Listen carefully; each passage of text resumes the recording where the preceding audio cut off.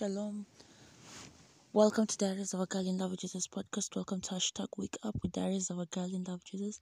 My name is Philista Christ, and Christ is my relative. I am a girl in love with Jesus, and Jesus is all that matters to me. I'm addicted to Jesus. He is the lover of my soul.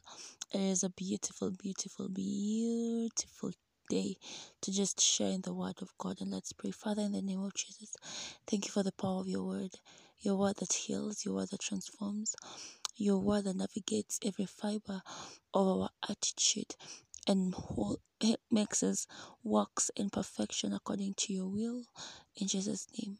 Thank you that this day we are trained in righteousness. In Jesus' name. Holy Spirit, in you I live, move, and have my being. In you I record this podcast. Thank you for my listeners. In Jesus' name. Amen and amen. Thank you for utterance. Glory to God. In Jesus' name. Amen, amen, amen. Shalom. Bless the Lord, bless the Lord, bless the Lord. And let's begin. Oh yeah, I'm a daughter to Pastor Francis Ngonoya Kilome and Evangelist Felix Francis. They are such a remarkable blessing in my life, and I'm forever grateful for how much they pour into my life on a daily basis. It's an honor to be a partaker of their grace. That's it. Let's begin today's devotional. Shalom.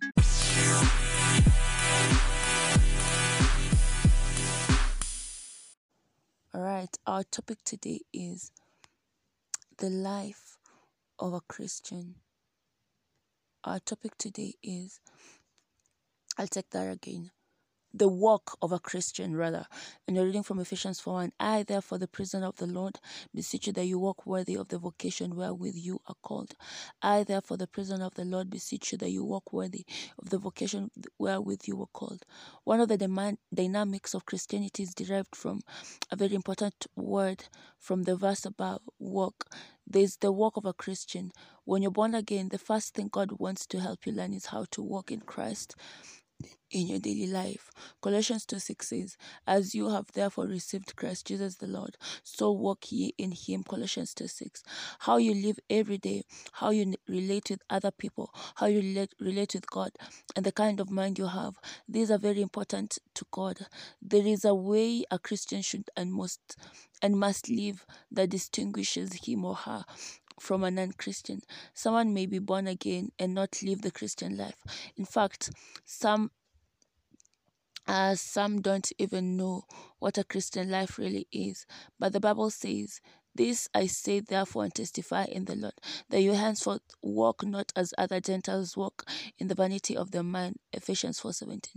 So as someone that is born again, you cannot still walk as someone that is not born again. The life of Christ inside of you should manifest outside. How you live, your mannerisms, your attitude, how you talk, your lifestyle. All right, so this is one of the reasons churches and pastors are important, because the spiritual life requires training. Praise the Lord. God brings his children into congregations, church assemblies, and gives them pastors after his heart to train them, teach them, and build them through the word. Read Ephesians 4:11-14, where we are told that God has given unto us gifts such as the apostles, the teachers, the prophets, all right, the pastors and the evangelists, for the perfecting of the body of Christ. All right, that is why training is important, because God knew that we required trainers, and that's why he gave us apostles, pastors, teachers, evangelists, all right, and prophets. Praise the Lord. God expects that in the church, every new person that receives Christ, that becomes a member of the church, is trained in the Christian walk. Then he tells us why, that we henceforth be no more children tossed to and fro and carried about with every wind of doctrine, by the sleight of men and cunning craftiness, whereby they lie in wait to deceive. Ephesians 4:14.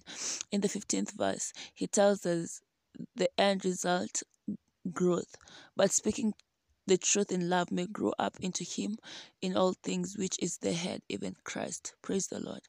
The Christian walk isn't just for baby Christians.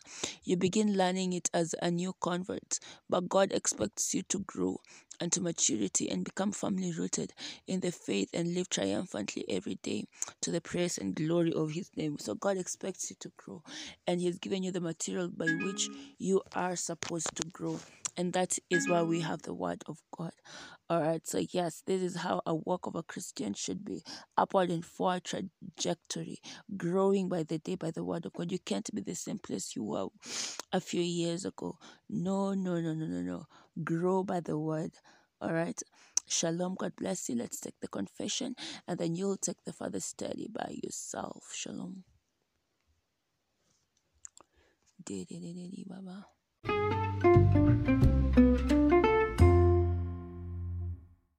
All right, confession. And the word of God says, confession, repeat after me kindly.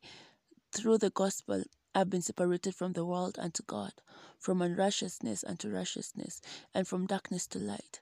I opened my heart and mind to be trained and educated in the things of God.